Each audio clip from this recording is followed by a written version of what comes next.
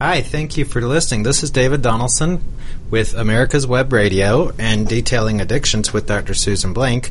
Susan isn't with us today, so you have me as a guest, and my guests include Michael Daly, the CEO of the Atlanta Healing Center. Hello. And Dr. Tushina Bernadine, who is a second-year resident at the Gwinnett Medical Family Practice Residency Program.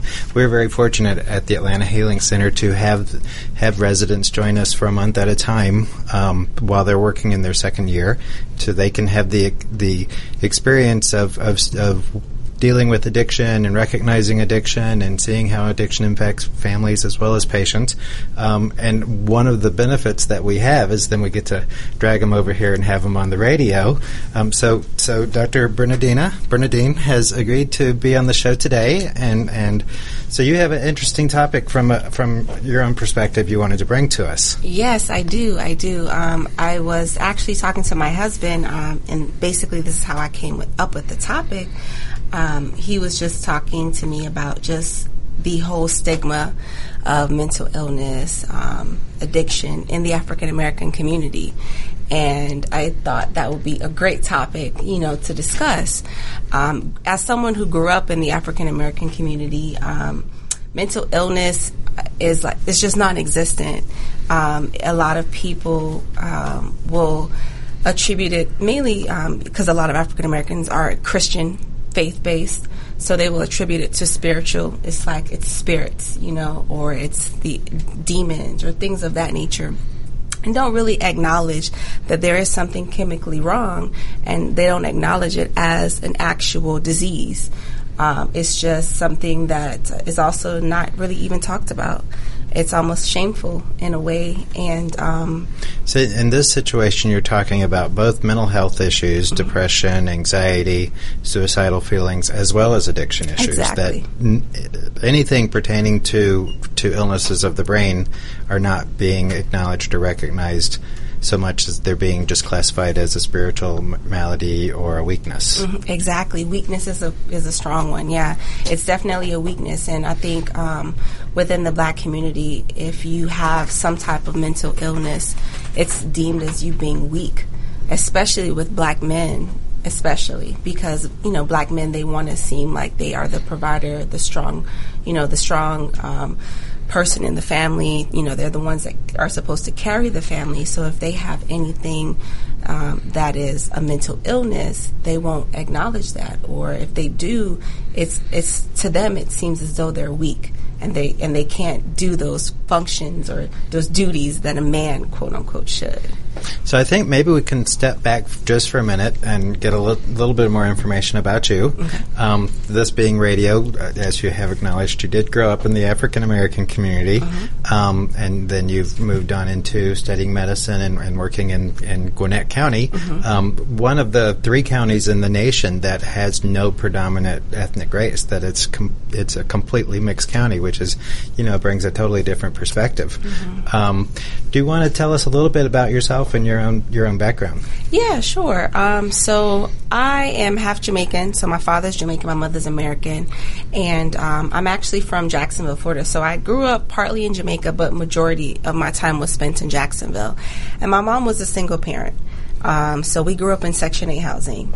So Section 8 housing, low socioeconomic background. And you see a lot in those type of environments. You see the addiction. You see you see all mental illnesses.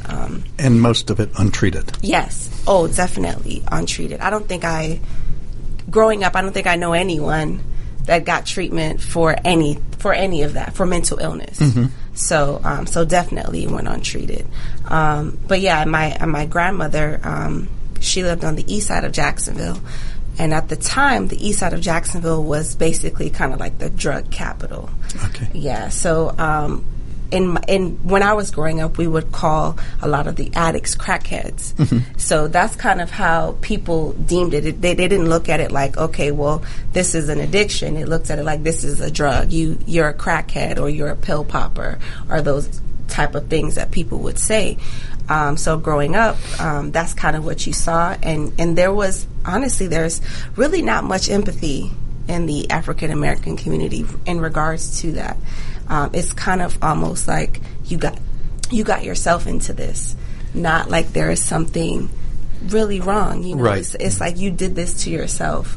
And I think that is the hardest thing. And I think, especially since I've been working with you all, I realize a lot of the things that people go through growing up, they don't know how to deal with it. And especially, like I said, in the Black community, we were talking about PTSD not too long ago. A lot of people get raped by family members, molested by family members, but they're so shameful. They don't talk about it in the families. It's just, it's taboo. Yeah.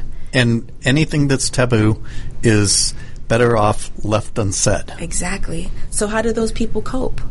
How do they cope? They self-medicate. Mm-hmm. Well, and I think it's interesting that you bring up PTSD because, as I was looking at some reading for this show, it talked about not only the high percentages of African Americans with mental health disorders that go undiagnosed or misdiagnosed, but also the high percentage of those people that have legitimate PTSD. And one of the big symptoms of PTSD is an inability to form trusting relationships.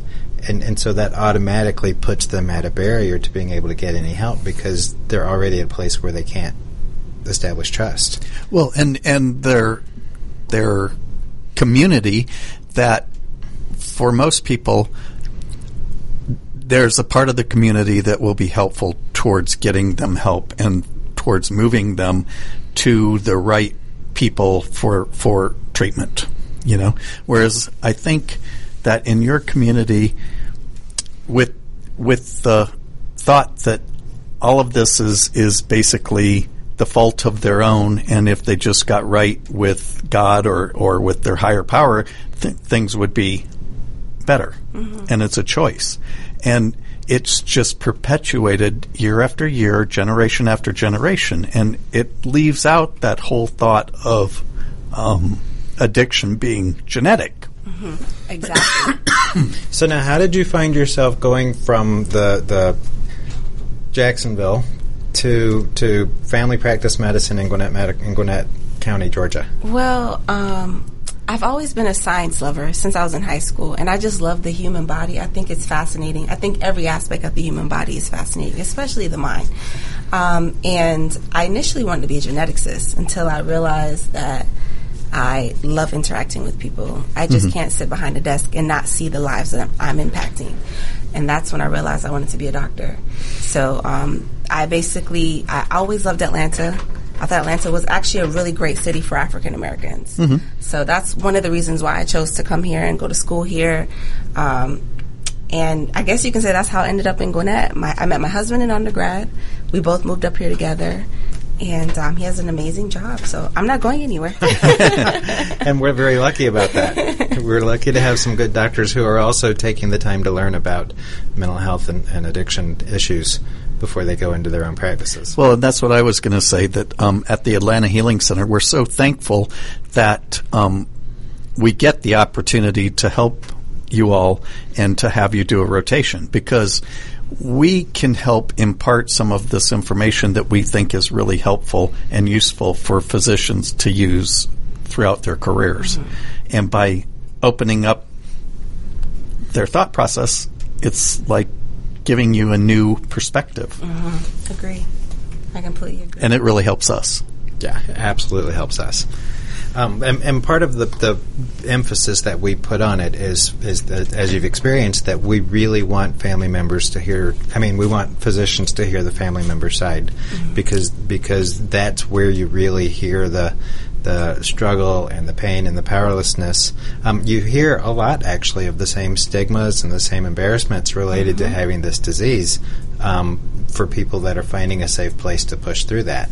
I agree. I think I shared with you all last week in regards to a friend of mine, and I wholeheartedly can empathize with the families, because I feel like for my particular situation and my friend, I guess, and I think it's probably my fault, but sometimes I get angry, and I think that's just kind of like a reaction. When you're growing up in a certain community, when you see someone doing this to themselves, it's almost like you're upset with them. Like, why? Why are you doing this? I just don't understand. And I know it's not the appropriate response, but it's almost as if, honestly, it's almost as if I can't help but just be mad. Like, I just want to shake you out of this. Like, I just come out of it. So you know exactly how many of the loved ones of the person with addiction is feeling, and is struggling with knowing that there should be some empathy, but also having that inner anger. Yes. And that that message of weakness that, gets programmed in. Yeah. If you're growing up in an environment where someone who has an illness or a crackhead, as you said, is a weak person, or they brought this on themselves, getting to a place where you can own it so that it doesn't influence your future work. Not that you erase it, because it definitely has an impact, but that you know it's there. Right. No, I completely agree. I think self-awareness is the biggest thing, and knowing what your own biases are. I think it's important. So I've learned so much through this rotation. You all have no idea. And especially talking to the families.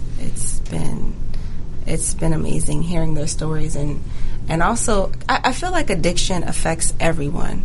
I don't think there's anyone I know that doesn't know somebody that's addicted. Right.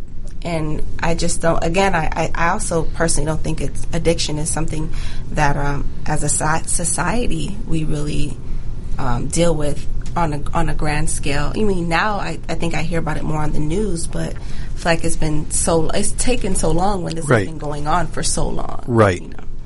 And I think that it's interesting because of the news and because of the opioid epidemic that we have, and the truthful knowing that it's a problem that has been perpetuated by the use of prescription drugs turning to heroin, going downhill from there. So it's really in full front in the news more than it was any time before. So we are glad you're in Gwinnett, and we're glad your husband is happily established here, and y'all aren't going anywhere. Back to the topic that you brought with us in terms of looking at the impact of stigmatism of having biases and barriers for the African American community. What have you found in your own experience to help begin walking through that process? Definitely erasing the thought that if you have a mental illness, you're crazy. Because that is the word that is used, even with my African American patients that I see now. If I do a simple depression screen, I ask about suicidal ideation, wanting to harm others, or if they're feeling sad or down. Like, if I ask any of those questions, the first thing that comes out their mouth is, I'm not crazy. And you're like, first of all, crazy is not, like, that's not what we're doing here. We're not. I think erasing that word crazy out of our vocabulary would be a step forward. And also more education and just open communication about it. I think we could start to erase some of the stigmas that involve mental illness. Because we get so caught up in being weak, like I said, just being weak and being crazy and concerned about what other people are thinking. I think if we make it more of a table discussion, then, we could start somewhere. I absolutely agree, and I think getting back to that word is a great place for us to start in the next segment. We're going to take a quick break, and when we come back, we're going to jump more into the word crazy. The disease of addiction is a life-altering challenge, not just for the person suffering its effects, but also for the family and friends who support and love the one caught in its grasp. What should be the course of treatment? Who is the best person to render treatment? And what is the best place to go for the care that is needed? We know that you want answers to these and many more questions. Call 770-696-9862 and speak to a representative of the Atlanta Healing Center. they can tailor a program specifically designed to address the needs of the person suffering with an addiction, or give you guidance as to where that help may be found. Information is the key, and the trained staff at AHC is here to assist. If you wish, you can also get more information on the website located at www.atlantahealingcenter.com. With all the back and forth in today's politics, it seems as though the Constitution gets lost in the mix. If you want to brush up on your Constitution, then join Michael Conley every Wednesday from 4 to 5 p.m. for the show Our Constitution on americaswebradio.com. Perhaps you are struggling to cope with the disease of addiction. If not, you probably know a family member or friend that needs help in battling the cravings and the personal and professional damage done by the effects of drugs or alcohol. Get a pen and paper and be ready to write down the following. These are the issues that the trained staff at the Atlanta Healing Center address and treat every day. Their doctors and counselors with over 40 years of practice in the field of addiction can treat the suffering individual in a thoughtful, compassionate, and experienced manner and guide him or her along the path to recovery. So call 770-696-9862 and speak to a knowledgeable staff member about how you or your loved one can be helped to enjoy a better and healthier life. More information is also available on the website at www.atlantahealingcenter.com. You're listening to America's Web Radio on the AmericasBroadcastNetwork.com. Thank you for listening. Welcome back to Detailing Addictions with Dr. Susan Blank. I'm David Donaldson, guest hosting today, and I'm here joined by Michael Daly and Dr. Tashina Bernadine from the Gwinnett Family Medicine Residence Program. We are talking about the barriers to treatment and the barriers to services for the African American community. And part of what you had just talked about is that wall of "I'm not crazy." Yes. The mental health issues and those, although we are dealing with the issues of the brain, the reaction is I'm not crazy, and that becomes a wall that kind of stops anything. And from what I was reading, real often what that ends up with is somebody is just given a schizophrenia diagnosis, and people don't dig in further. They throw medications, and so the person doesn't really get help with their major depression. They don't get help with their PTSD. They just get, you're schizophrenic, and here's some antipsychotics and go away. How is that y'all in your practice are beginning to deal with the word "I'm crazy"? Well, I'm not crazy. I'm not crazy. One thing I definitely let my patients know that mental illness is just like diabetes, high blood pressure, high cholesterol. It's a disease. And just like you get those things treated and you follow up on those conditions, same thing with mental illness. It's not a I'm crazy. It's an organ, just like any other organ in your body. Some of those organs, go away. So I let them know that just like you need to treat your hypertension, you need to treat your mental illness, whether that be with medication, whether that be with counseling. At the end of the day, it is a disease, and it's not just a quote unquote crazy person thing. Right, and I think that I don't know what your experience is so far, but working with Dr. Blank is very interesting to see how she brings in the hormonal component with the mental health component, and that all ties together. That your mental health and your physical health, your gut reaction is so connected, and how your hormones can be out of balance, and we could give a person all the SSRIs or all the antipsychotic medication there is, and still not hit the problem. Right, I agree. And it's really interesting to see how many times we get people in that complain of certain symptoms which their general practitioner was giving them medication for that didn't help. Right. And then they look at it in a different And they feel like, well, I'm not feeling better. I'm not getting better. Working with Dr. Blank, I ask her so many questions after a session. And one thing that I've learned on this rotation is someone can be depressed, but what neurotransmitter is lacking. And based on that neurotransmitter, how do you treat it? One thing I will say, and I love family medicine, but we are taught evidence-based medicine. And a lot of the research and topics that come out is first line for depression period is SSRIs.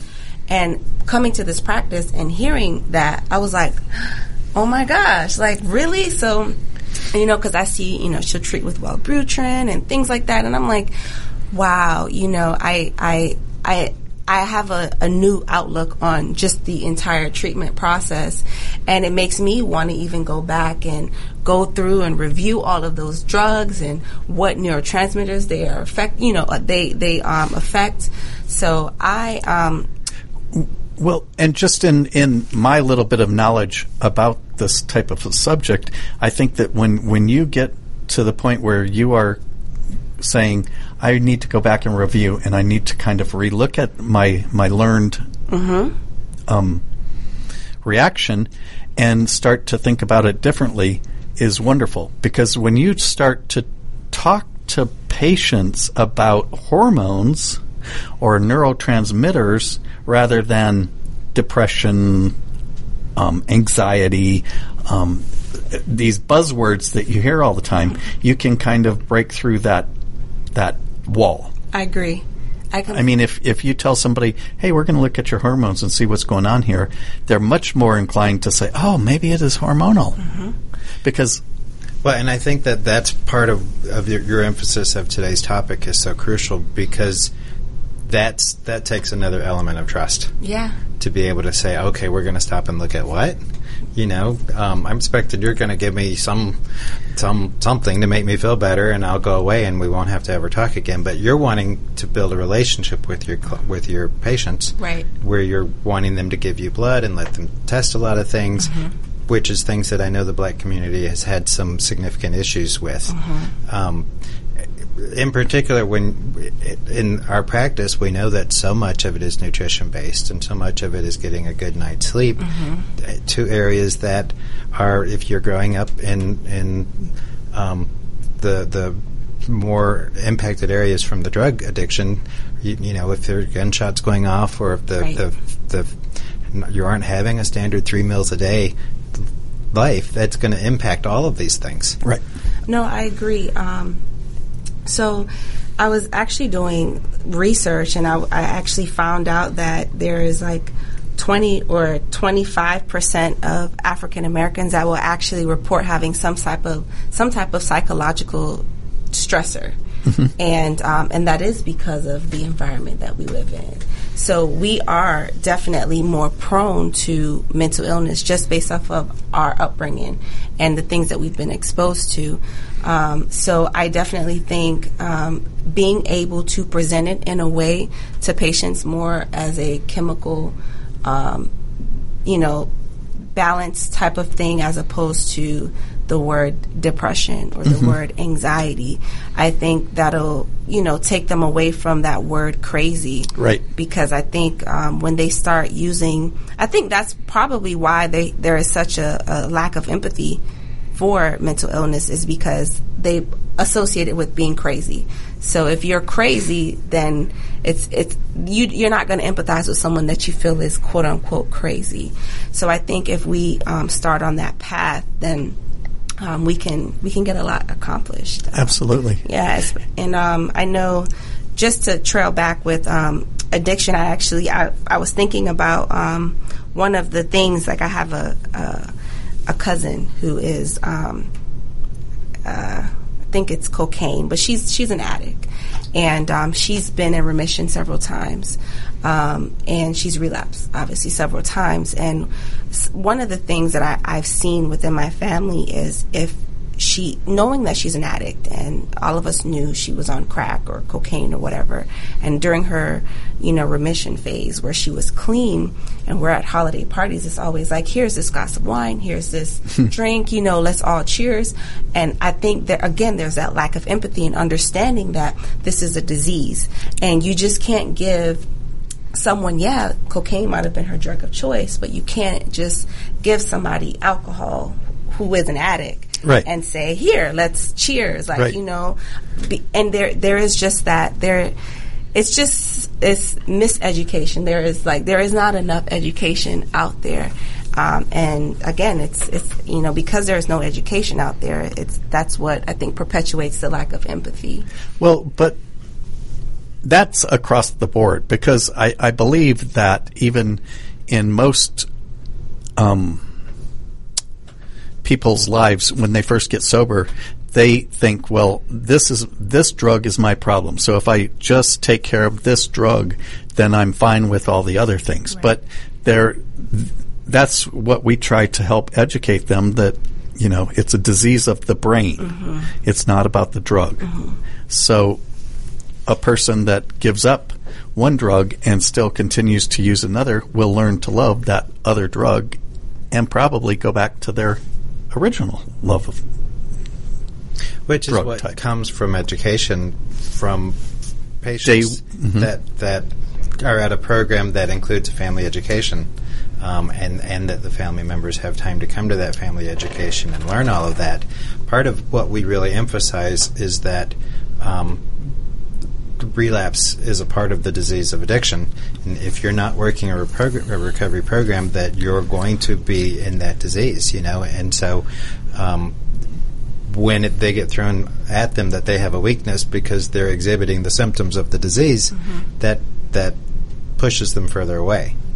And so I think that the same miscommunications happen within, you know, every community. Yeah. But I think that it gets a different emphasis, or the consequence tends to be greater. Right. Because of the further shaming of weakness and crazy. Right.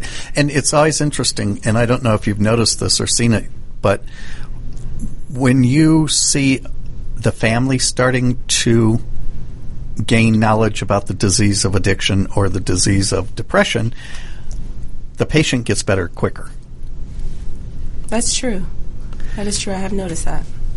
And I think that it's because when somebody gets educated on it, who is their support system, they're more apt to be helpful with things that they wouldn't have thought about prior to that. Right.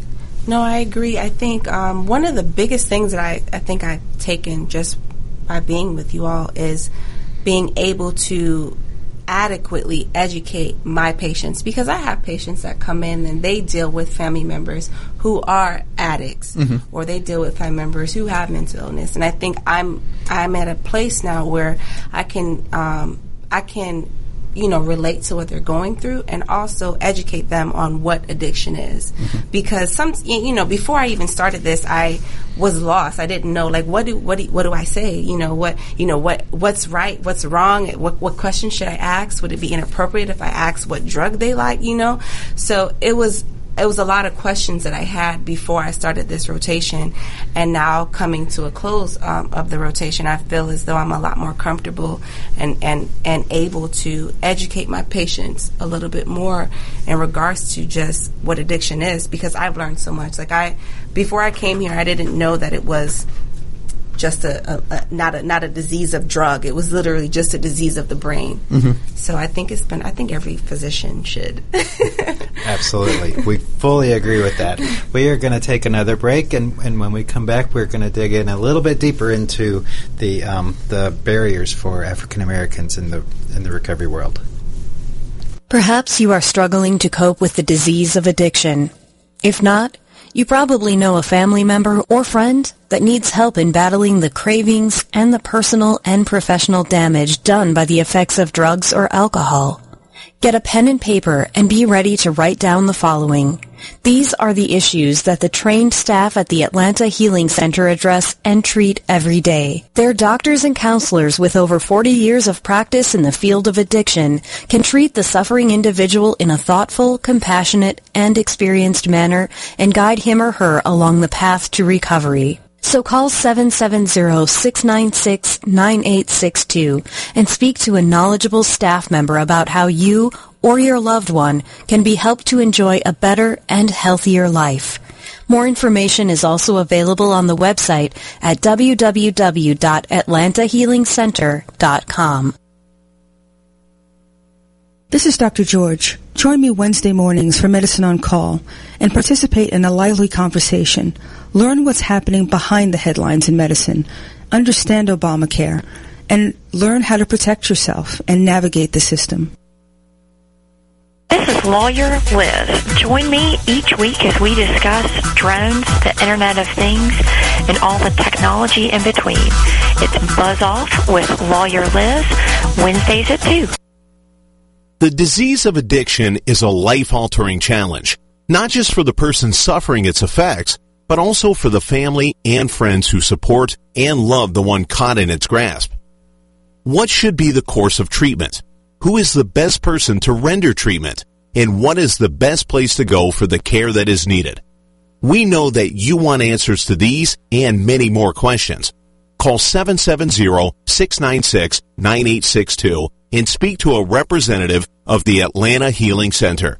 They can tailor a program specifically designed to address the needs of the person suffering with an addiction, or give you guidance as to where that help may be found.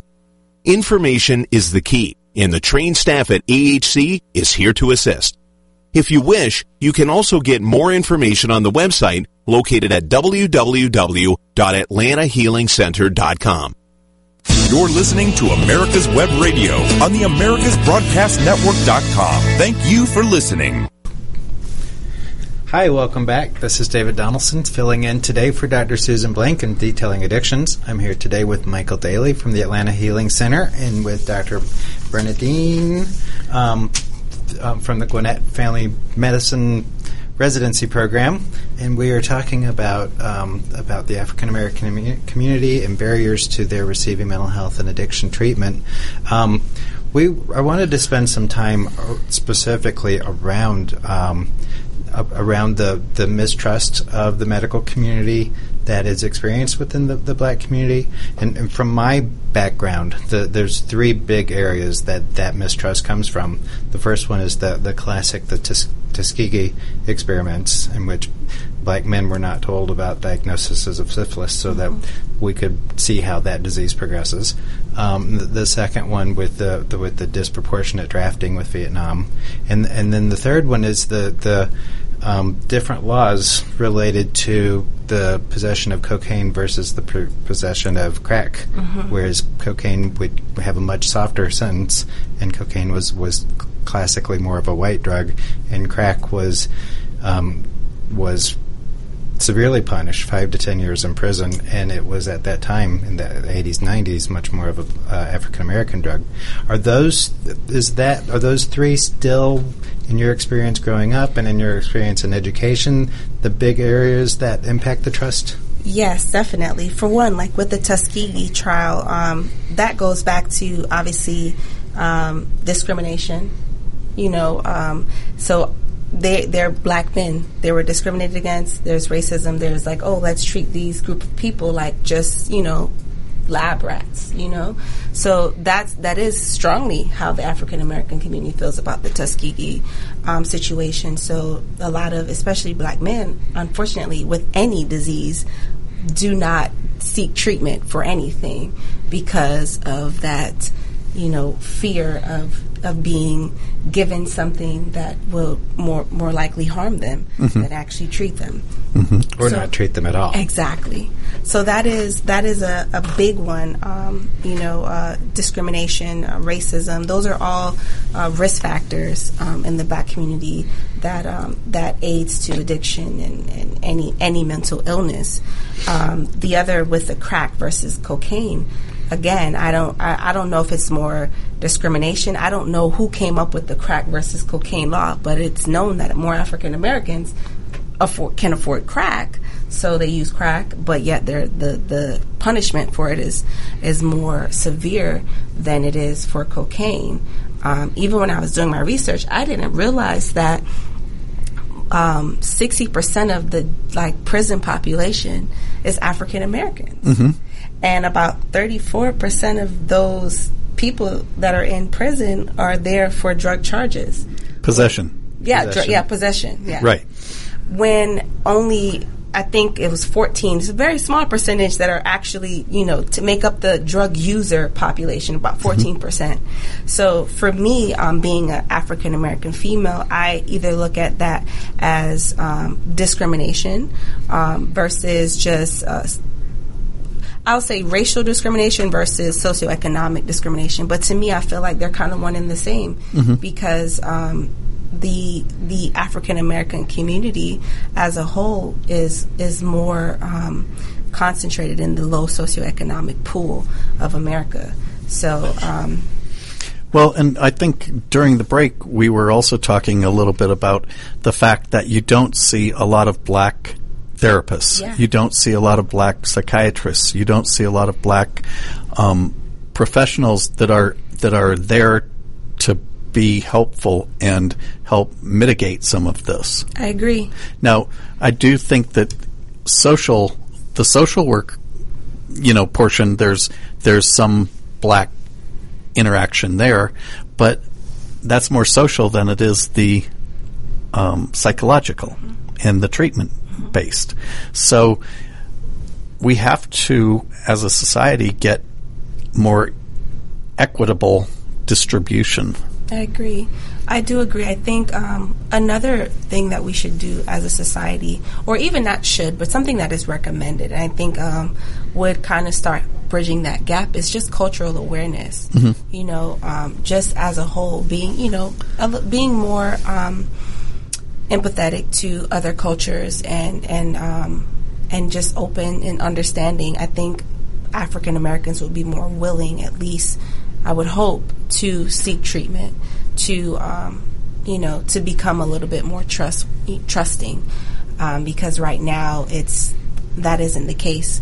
And I mean, it is unfortunate that there aren't a lot of African Americans that are professionals. There aren't a lot of African Americans that are psychiatrists or psychologists. I think only 4% of psychiatrists are African American. Actually, I think I read somewhere most recent it's actually 2%. 2%, so less than what I was actually thinking.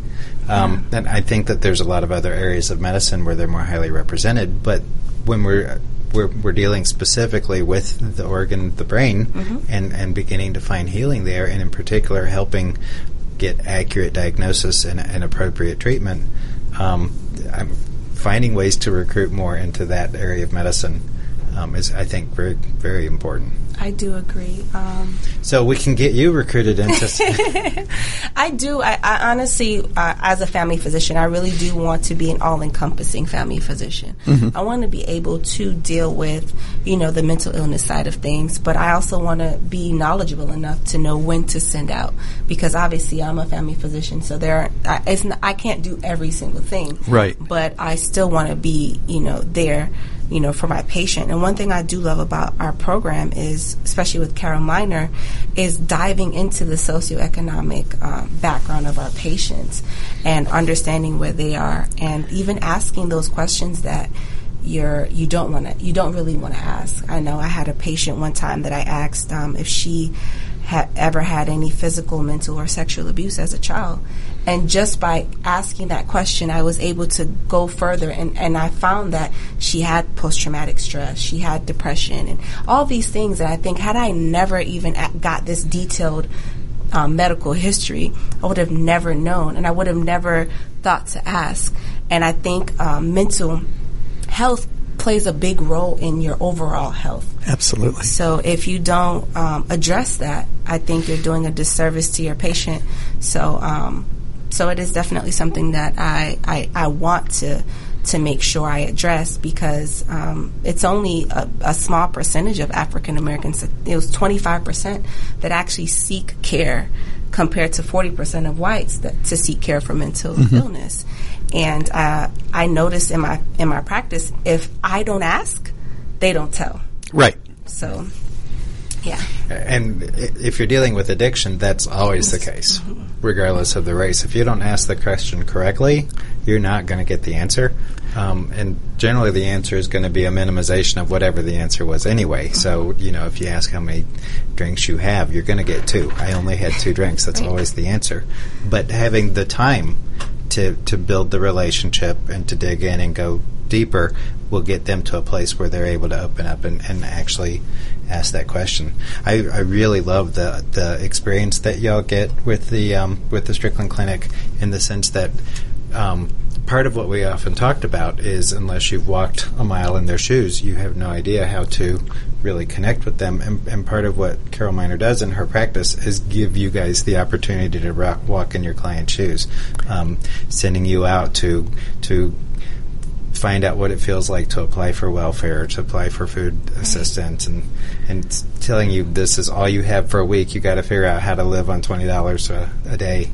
Yeah. Those kind of experiences, I sure have given you another perspective. No, I completely agree. That experience that we got last year was amazing. Just understanding the struggle, and it is a struggle, not having insurance, not having the means to support your family, and not even having the automobile to get from your home to the whatever clinic it is that happens to be 8 miles away, or figuring out which bus you need to take. Yes. And one thing I've learned is that Gwinnett County does not have enough sidewalks. So, there's a safety issue there. But yeah, I've learned a lot just being able to empathize with my patients. So I am very appreciative of my program. I think it'll overall make me a better doctor. Absolutely. I actually had a question for you guys. I guess David, you're a therapist. I was just wondering, what have you seen in your own practice in regards to African Americans and how open, I guess, they are to receiving treatment? Our current practice doesn't tend to have that many African Americans that seek treatment there, for I guess a number of reasons. The ones who have come, they find it's a very welcoming, open experience where at our practice people will talk about absolutely anything and everything, and they know they're going to be honored and it's going to be fine to talk about those things. So the ones who do come through our door tend to have a very beneficial experience. I, in my own background, did initially some training in social work, and so part of that is work with Atlanta Senior Citizen Services, and so that was going to different homes and doing needs inventories and getting to know the situations that people were living in, so similar to what you had to do in terms of just really going in and meeting people where they're at. Mm-hmm. And for me, that was a pretty eye-opening experience to sit down and talk with them and help them with Meals on Wheels and help them to know that they qualify for a lot of different services and find the right way to ask the questions. But it's really been a progression. One of my favorite educators in town for our continuing in our field, we have to have a certain number of continuing education every year, and one of my favorite in town is a guy named Gary Bird in downtown Atlanta with High Impact Training. That he makes everything incredibly real, from the black experience, from the white experience, from the crackhead, from the dopehead to whichever topic, he makes it very, very real.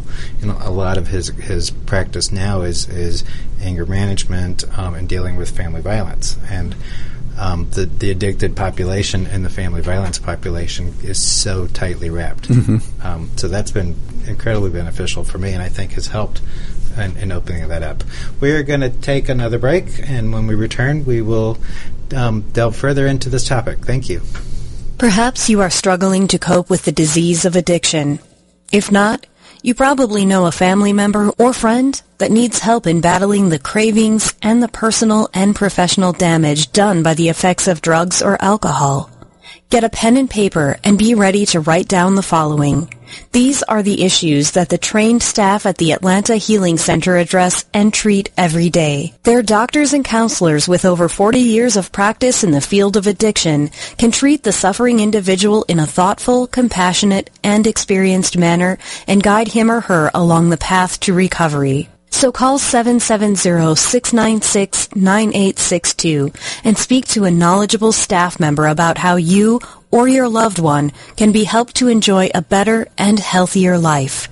More information is also available on the website at www.atlantahealingcenter.com. Did you miss a show that you really wanted to hear?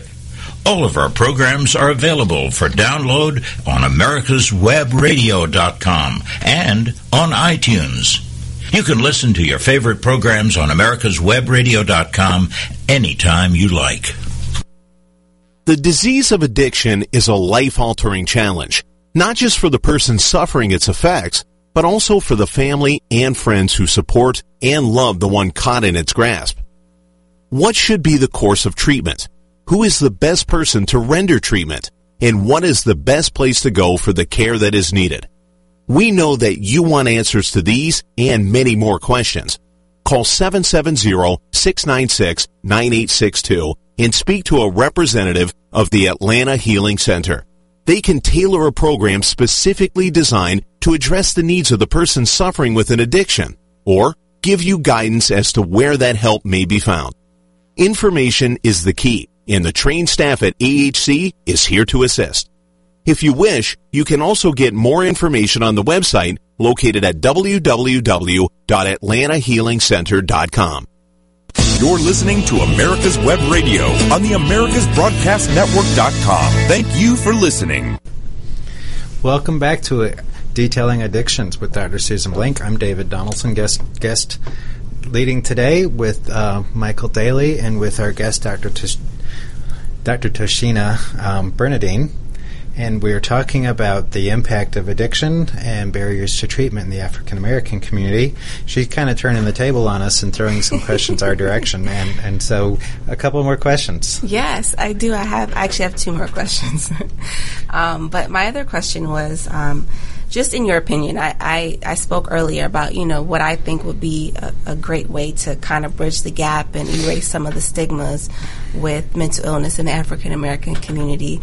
But I was also just wondering, what is your opinion? What do you think would be, a step forward in bridging that gap and preventing those stigmas? Michael, you want to go first? Yeah, I think that as far as my role at Atlanta Healing Center is generally I take the phone call from the family member who's calling about their loved one. And so I get their story in a nutshell, and I help to educate the person that's calling about the disease of addiction or the disease of whatever we're looking at. And it's interesting when you can break it down into educational information rather than preconceived ideas. And that's one of the reasons I hate the term behavioral health, because behavioral health makes it seem like your behavior is causing that, which it may very well be, but it throws in the idea of choice. Exactly. It makes it sound like you're choosing these behaviors, right, as opposed to the reality that the mind that we're working on is making those choices. Right. And so if we talk about an imbalance of chemicals or an overabundance of serotonin or overabundance of whatever it is that's causing this person to continually use or to self-medicate, then you can break it into these are things that somebody is doing to alleviate the problem that they're having. And that takes away some of this fault. Mm-hmm. Because if we can mitigate the fault and just say let's come up with a solution and let's work together as a team, then it helps bridge that gap, because people are more apt to learn for themselves, and in turn they're able to help their loved one better. I agree. Part of what Michael does so well is really take time to listen to the person who's calling to hear their story, and then to take time to provide a significant amount of education in that initial phone call. So even if there's barriers to their receiving treatment with us, financially or whatever it is, that they're still having the experience of being heard and have the experience of an empathetic response and some new insights into what they're dealing with, as well as some different resources for what to look for, which I think is a crucial part of it. When you can allow somebody to know that they've been heard, that in and of itself begins to heal some of the barriers, and in particular the PTSD issues, the trust issues, and the impact of those illnesses. I agree. I think just to settle on that, I feel like I don't see enough like broadcast, or you'll see billboards about diabetic medication or about how to improve your diabetes or things like that.